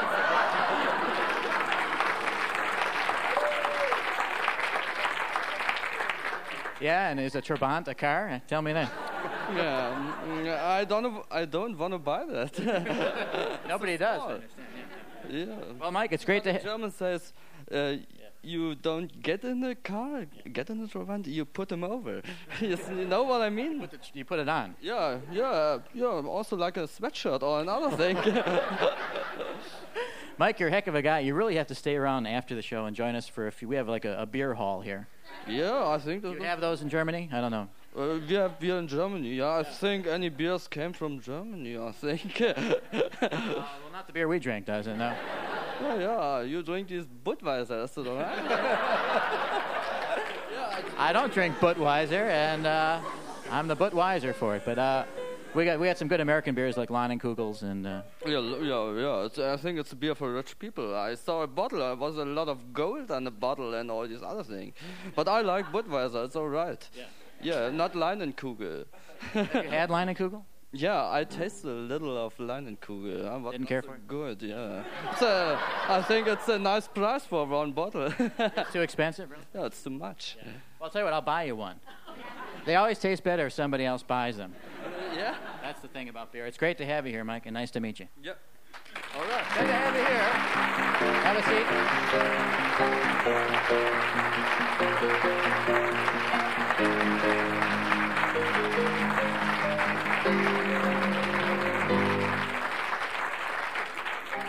And just one other thing about blowing your nose. Yeah, don't do it again. I mean, you pinned the needles back in the booth there, and the guy was listening to it on his headphones. It must have sounded terrific here. We probably should launch ahead here because we're a little bit behind thanks to the fact that we, don't you get tired of people asking you silly questions? Yes, I do. So let's launch ahead into the What Do You Know quiz to make sure we get all this in because we don't want to lose any fun during today's show. Let's just see the hands of those of you out there who would like to try them at the What Do You Know quiz, or try your hand. To try one's hand means to do whatever you do. And we got people here with their hands up. Now let's see a little enthusiasm. Who really wants this? Who wants this? Who wants this bad? This man here has the look, I must say, of wanting this bad. His hand is still up, just to show you how are you? Great. Now, this is something that you obviously want to do. You betcha. You betcha. Now, where's the one from New York? Now, excuse me just a second now. You understand you betcha. Wasn't that you asked the question? You bet. Yeah. We say you bet a lot here and you don't know what it means? No, I know what it means. Okay. I thought maybe it wasn't you then. Sir, and what is your name? Leroy Fisher. Leroy, where are you from? Hutchinson, Minnesota. Hutchinson, Minnesota. And what is Hutchinson well known for, besides yourself? Oh, good high school sports teams. I'm a teacher. You are? Yes. And what do you teach? Tech ed or industrial arts. I see. And they call you Mr. Well, they call me a lot of other things. Yeah. To my face, they call me Mr. Yes. Yeah, okay. And tell me why. Give me one good reason, if you would, why you want to play this quiz. Well, I flew all the way to Chicago and rented a car and drove up here just to see you. Really? You betcha. See, you betcha. That's how it's used. You understand? Yeah, now I understand. Used at the end of the sentence as well. Come on up here and join us. Let's give him a little round of applause. Support. Applause. I don't know what I'm saying. I talk too fast. Your shoes are unlaced.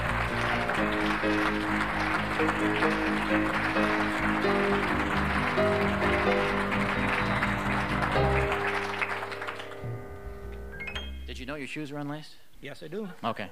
Just as long as you know, because we had a horrible accident here to occur. And, okay, full name once again is? Leroy Fisher. Leroy Fisher. How many dependents are you claiming? My brother's IRS. I mean... You're claiming your brother's? No. I say my brother's an IRS man. Okay. So you're asking for dependents. 2. 2, okay, fine. Leroy Fisher, okay. Will you declare any earnings here on your tax form? File an amended form, or? I'm not going to say you betcha. No, I won't declare. Leroy, it's nice to have you here. Now, you're teaching what grade level? Senior high industrial arts. Senior high industrial arts. So you're a shop teacher. Yes. Manual training. Yeah. Are you insulted if I call it shop instead of industrial arts? Because that's like human resources. It's one of those things. What do they call janitors now? Maintenance engineers. Maintenance engineers, something like that. We got it. But it's industrial arts. Do a lot of your shop students go on to be professional shop students? Yeah, Is probably. There? Yeah. I mean, is that true? Have you kindled interest in students where they've gone on and? Oh, yeah. Occasionally, yes, you do. You know. Occasionally, you kindle interest, or occasionally they go on and. No, probably. If you run across 2 to 3, good students every year that probably go on and, do something else. It's technology education, what's it called? It's the new name for industrial arts, which was manual training. If you go back far enough, was Sloyd. Sloyd? Sloyd. When was it Sloyd? In the Mesozoic 50, or something? 60, yeah, probably, yes. They rose from the Sloyd. The first organisms formed amino acids in the Sloyd. What was Sloyd, really? Sloyd was carving things by hand. I think it's a Scandinavian term. Really? And if you look in industrial arts catalogs, there still are Sloyd knives. Wow. So that's something that's, really goes back a long way. Here, are you getting this? Sloyd? Sloyd. Use it in your everyday speech. How do you spell Sloyd? S-L-O-Y-D. Sloyd, that's how I'd spell it, I guess. It's not a man's name? No. Okay. Floyd is bad enough without being Sloyd. Yeah, Sloyd. Now, do you make kids make those ridiculous projects like the wooden Kleenex box holders? See, this is what technology education is supposed to be. You don't do this anymore. You don't? No. But did you at one time? Oh, yes. How many of you would you applaud if you ever made a wooden Kleenex box holder in shop class? In technology enhancement or whatever it's called. All right. What others? We made those footstools. That's always a big industrial arts project. No, that was considered too useful. Oh. Someone might actually use that. We did make these dumb little hammered aluminum pencil box. No, is that what you made? Yeah. Napkin holder. You made a napkin holder. Still got it? Oh, yeah, I'm sure. A chisel I made. You made a chisel. Yeah. How do you make a chisel? That sounds right. Chisels. And then you hammered out an ashtray. Yeah, we hammered out this little thing with an elk on it. There was a Lazy Susan with a, it always bent over, had a little aluminum or a little copper pole, the ring on the end, and you get to solder that on, and really you look forward to it. Is what I'm saying during the day. Hey, boy, I get to hammer my elk today in shop class. But today, what kinds of things do they do, Leroy? Well, I teach electronics, and we build radios and those kinds of things. Electronics and what? Well, electronics and also drafting. So we're heavily into computer drafting, or CAD, which is CAD. CAD would be CAD, you're right. And Floyd is SLOYD. Okay. Computer-assisted drafting. Really? Yes. So these kids are actually doing something. Oh, yes, yeah. They could be dangerous with this training. Mm-hmm. Do they build electronic components? Or yes. What sorts of things they? Well, the major project we do is they construct an AM radio. Huh. Which no one listens to anymore anyway, but that's... Yes. I know because we're on it here. That's what they always ask is, how can we make this in the FM? Because they want to listen to some rock station. They can't, See, now, that's another thing. We had to make like a crystal set, Talk about useful. If you really want to be seen on the beach with your crystal set. It had headphones. It was an early version of the Walkman, but you had to carry a radiator or something around with you to ground it, so it wasn't all that practical. Toilet paper tube and wine. It was like being in prison, really, or something. It was like I just felt in shop class like I was trying to build something to escape, something useful. But now it sounds great, actually. Oh, that sounds very interesting, Leroy. Nice to have you here with us, and I'm sure your students are listening and rooting for you. Probably not. No. Are you a tough teacher? I think so. Tough but fair, right? Yeah, always. Mm-hmm. Or tough but unfair. That'd be even better. Well, that's better. Yeah. That's probably more accurate. He's tough, but he's unfair. That's what I like about him. All right, Leroy, it's nice to have you here. We have a call-in question here that someone can qualify on by dialing this number. 1-800-WHA-KNOW, WANO. All right, here's the question. The piano princess, Linda Gentile. There's a Gentile. Gentile. Linda Gentile, the piano princess. You've probably seen her on late-night television. Okay, nobody has. Anyhow, the piano princess, Linda Gentile, is unique, stylish, and what? If you know the answer to that, give us a call here. Area code, no, it's an 800 number, isn't it? Right. 1-800-WHA, KNOW. That's right. I went back in time here a bit. The piano princess, very famous piano princess, Linda Gentile, is unique, stylish, and what? Go ahead. You know Linda Gentile, don't you, John? Yes.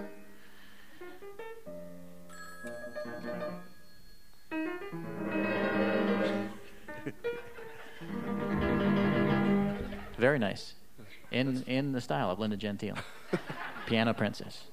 In Laramie, Wyoming, we have Burma Hardy on the line. Right. Hi, how are you? Fine. Burma is an unusual name. Yes. And how did you happen to be named Burma? Well, my dad was in the military, and the choice was either Burma or Santa Monica.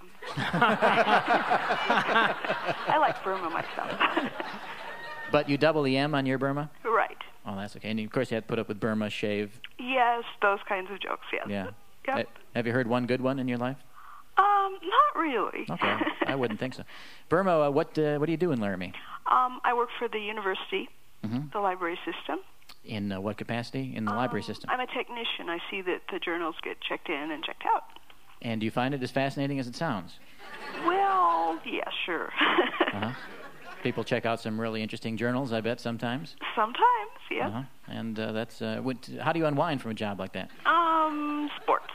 Oh, yeah, what sort of lots of good skiing around here and running and sports. So you're out there. Well, I try to be. Okay. All right. Here's the question. Have you heard of Linda Gentile, the piano princess? Vaguely. Okay. Here's the question. The piano princess, Linda Gentile, is unique, stylish, and what? One other characteristic of Linda Gentile, the piano princess. Fascinating.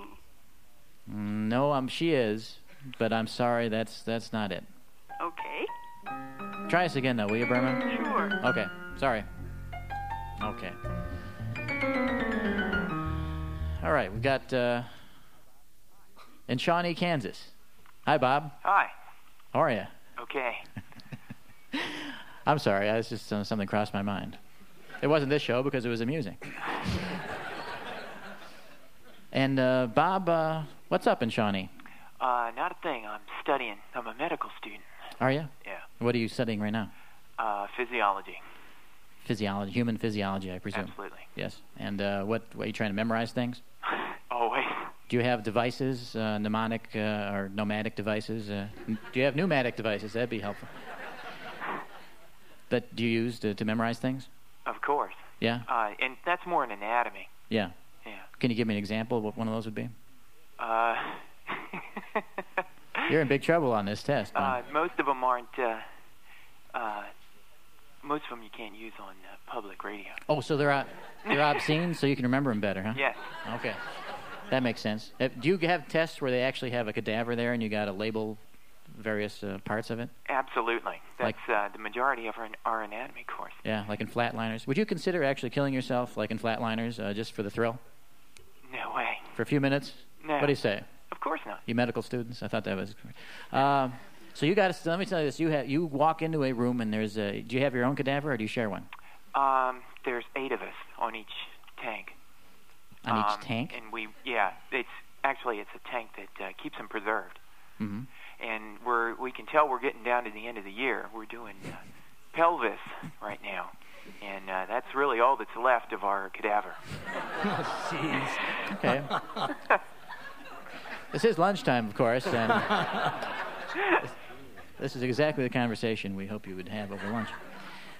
Well, you must be a fan of Linda Gentile, and that's what I get for trying to call before I heard the question. I've never heard of Linda Gentile. You never heard of Linda Gentile? No. Then you don't know what she is? She's unique, stylish, and something else? I'm thinking maybe she could be short. Unique, stylish, and short. Her unique, I don't know.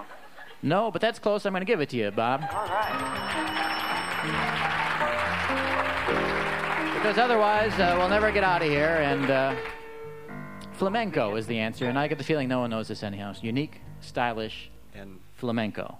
Flamenco? Yeah. A flamenco pianist? Yeah, and unique and a stylish one. It was a bad question, but we got rid of it. And Bob, this is Leroy here. Hi, Leroy. Oh, Bob. And Leroy is tough, as you heard, but unfair. Used to be called a shop teacher or a Sloyd teacher many years ago. And what year of school are you in? First year. First year. So this is where they sort them out, huh? Absolutely. Yeah, you gonna make it? I sure hope so. We hope so too. What's the school there in Shawnee? It's University of Health Sciences. Yeah, what the name of the school is, of course. Yeah, it's the University of Health Sciences. It's in Kansas City, actually. Kansas City, but the school itself is called the University of Health Sciences. Right. Is that a legitimate school, Bob? Or I mean, the University of Health Sciences? Yep, University of Health Sciences College of Osteopathic Medicine. Weren't they in Grenada at one time, and then they moved to Kansas? No. Okay, well, Bob, we of course wish you well in school, and I know you're going to do fine, but this will take the load off you for a moment and put a different load on you.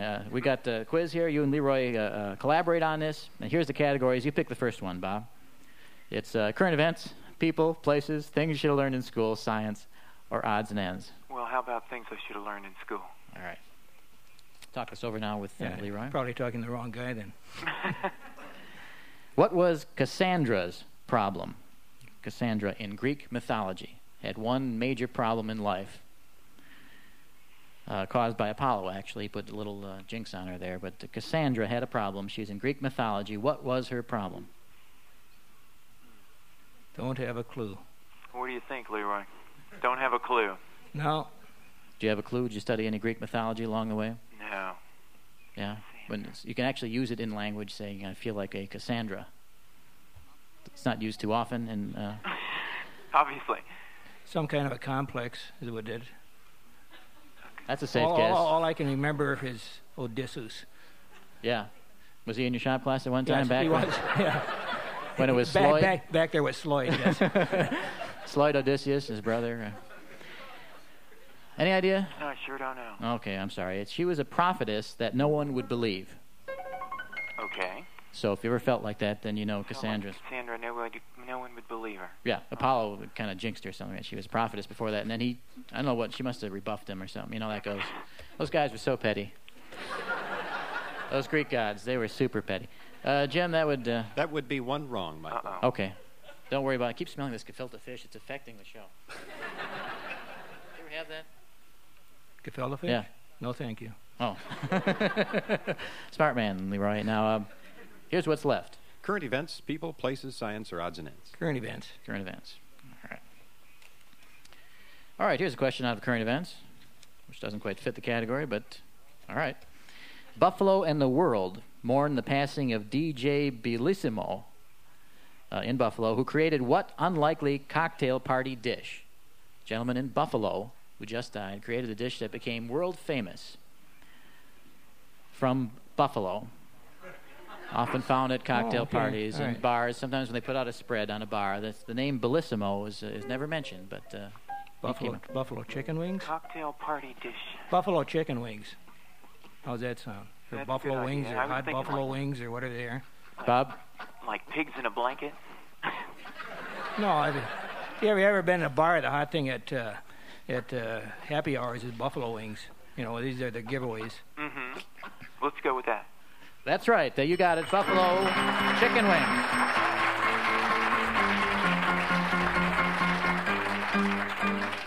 And the bar is Bellissimo's Anchor Bar in Buffalo. The hot sauce was his mother's invention, actually. He got the idea, though, of applying it to chicken wings, and the rest is history. So that would be... One right and one wrong. All right, so you're even up now. You pulled out of your slump. All right. Back to you, Bob. Here's what's left. People, places, science, or odds and ends. How about science? All right, science it is. All right, true or false? Scientists at Edinburgh in Scotland have demonstrated that WD-40 sprayed on joints relieves arthritis. True or false? Talk it over. Probably true. Because if it's like whatever this other stuff was that everybody sold under the table, this kind of thing. There's a chemical. I can't remember the name of it. My wife has arthritis, and she tried it one time. Forgot what the name of this stuff was. But it was under the table? Well, no, no way. You couldn't sell it. It wasn't one accepted by the FDA. Yeah, oh, it but wasn't no, a pro- but whatever the chemical was absorbed into your skin so fast, and I forget what the name of this stuff was. Okay. It wasn't WD-40, though. But WD-40 would be the same kind of thing. It's some kind of chemical that would be absorbed. So you believe this? Mm-hmm. Well, I got a case I want to sell you out in the car. $500 for a case of this. Talk it over now, because Bob is in science now. Or he's in medical school. He should know. Well, I'm certain it'd be cold, and that would take some of the inflammation out of it. It very well might. You sure you want to go with that answer, you guys? Okay. So you're saying that it is true that WD-40 sprayed on joints relieves the creaking and arthritis? It probably wouldn't have made the news if it wasn't true. You're a thinker, Bob. What he said. He said it wouldn't have made the news if it wasn't true.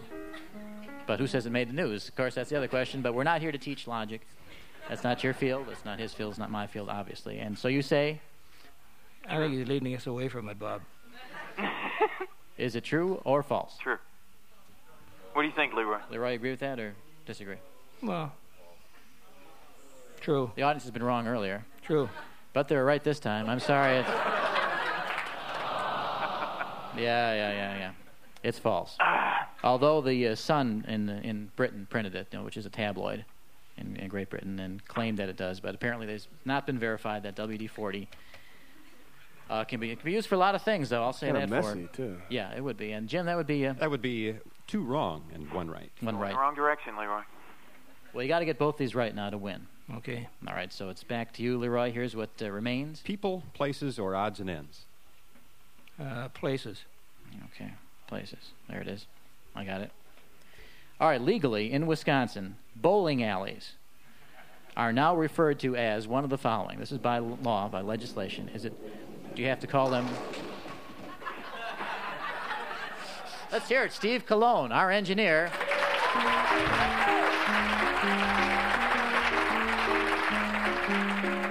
That's the first time a sound effect has been appropriate in the entire country. Bowling alleys in Wisconsin, by law, now should be called bowling palaces, bowling heavens, or bowling centers. Bowling centers sounds logical. What? By law, now, legislation was passed saying that you cannot call them bowling alleys anymore because they thought it was a pejorative term.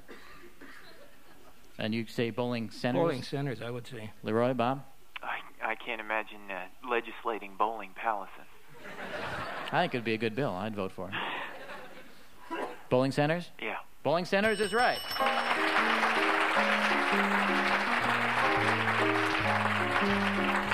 Okay, climbing out of the pit. That would now be 2 right and 2 wrong. This is it. You get it right, do you win? Get it wrong, you lose. It's back to you, Flamenco Bob. In Shawnee. How about odds and ends? Odds and ends. Do we have that? Not yet. Okay. The greatest author of all time, according to a Gallup poll of Americans who read, is one of the following. Greatest author of all time. Is it Stephen King, William Shakespeare, or Mark Twain? No, this is an American public poll. This is the American public, which you can never, of course, underestimate.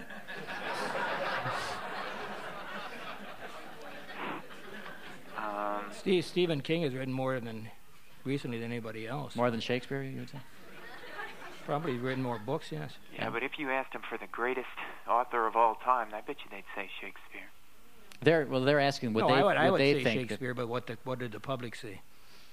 That's true. That's a good distinction. You are not the public, Leroy. You cannot really speak for the public. There's a lot of them. There's only one of you, for example.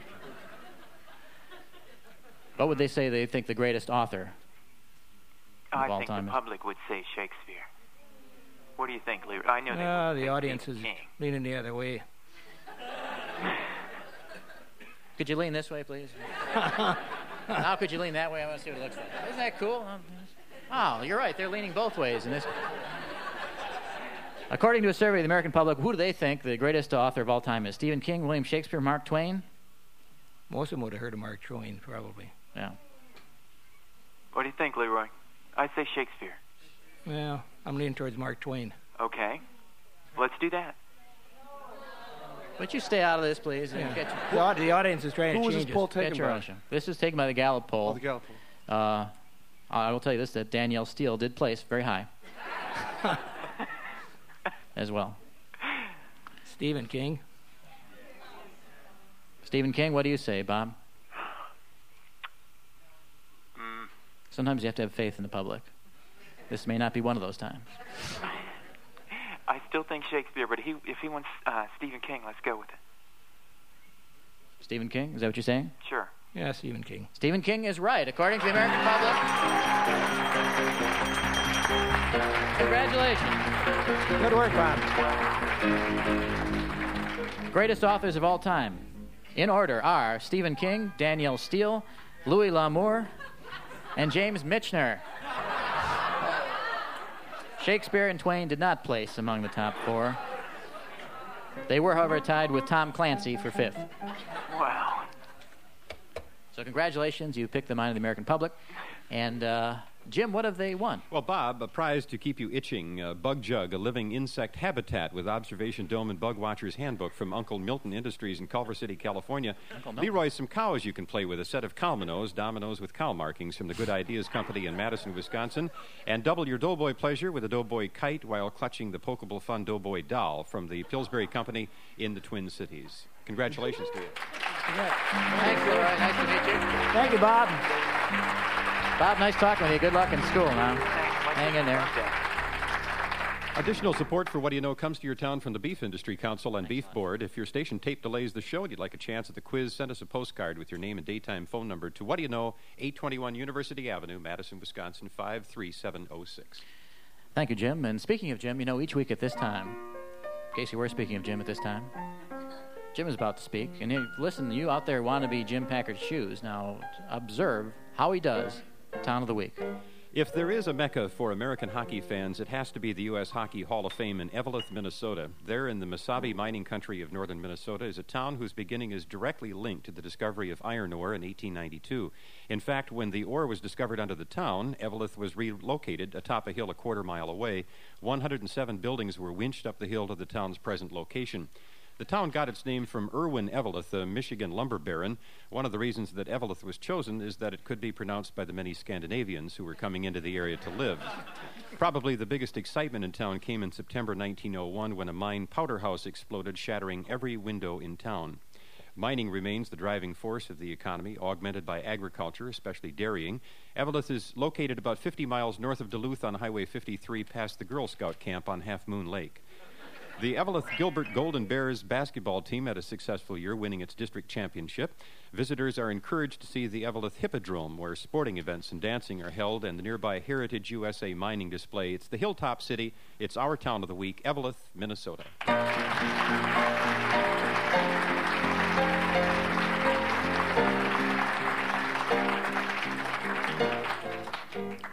Thank you very much, Jim. And we have a newspaper here I've been looking through, the Eveleth Scene from Eveleth, Minnesota. And we've got the hospitality hosts need you. That's the lead article. And then there's a big kind of editorial here on Easter bonnets, the lack of Easter bonnets, which I discussed earlier with the audience. You'd think on an Easter show like this that one individual at least would come with an Easter bonnet, but no. No, couldn't take the trouble, huh? And that's pretty much what the editorial is about there, about wearing Easter bonnets in favor of, I believe, the Fayal Firemen conducting a 12K run. You guys have runs and all that, firemen? They run through your village, but you don't join them. With the ambulance, you run. Do you have a Dalmatian, by the way? I didn't ask the obvious question. You have a member who has a Dalmatian. Not quite the same thing. Okay. What else you got here? The meals for the elderly menus. They're having chili on Monday, meatballs Tuesday, ham loaf on Wednesday, baked chicken on Thursday, and Thursday. cheddar cauliflower soup on Friday with tuna salad. Thursday. Yeah, try to avoid Fridays. And be somewhere else on Friday. We're looking here for someone in Eveleth now who can speak with us about town and tell us how it's pronounced, for one thing, because I think people... We have someone on the line, do we? Yes, we do. We have Sarah Polsky from Eveleth. Sarah, how do you pronounce it? Eveleth. Eveleth. Mm-hmm. Just 2 syllables. Yep. Eveleth. Right. And you are how old, Sarah? 13. 13 years old, which would mean that you are in graduate school. Mm-hmm. No, you would be in, 6th grade or 7th grade? Or I'm in 8th grade. 8th grade, around there. I knew that. And what school do you go to? I'm in the open enrollment program, so I go to Virginia High School. Oh, open enrollment means that you don't have to go if you don't want to?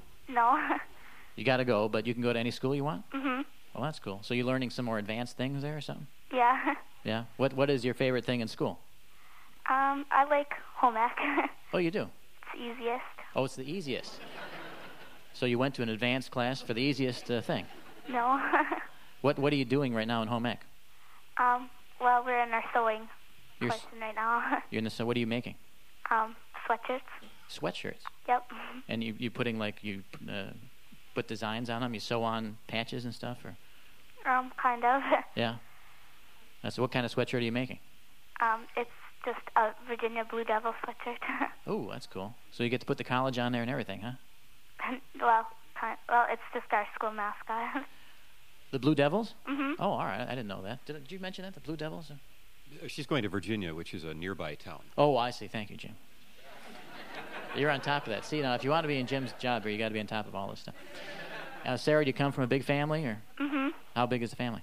Well, I have 3 sisters, 1 brother, and 2 stepsisters. Oh, that's great. You like being part of a big family? Mhm.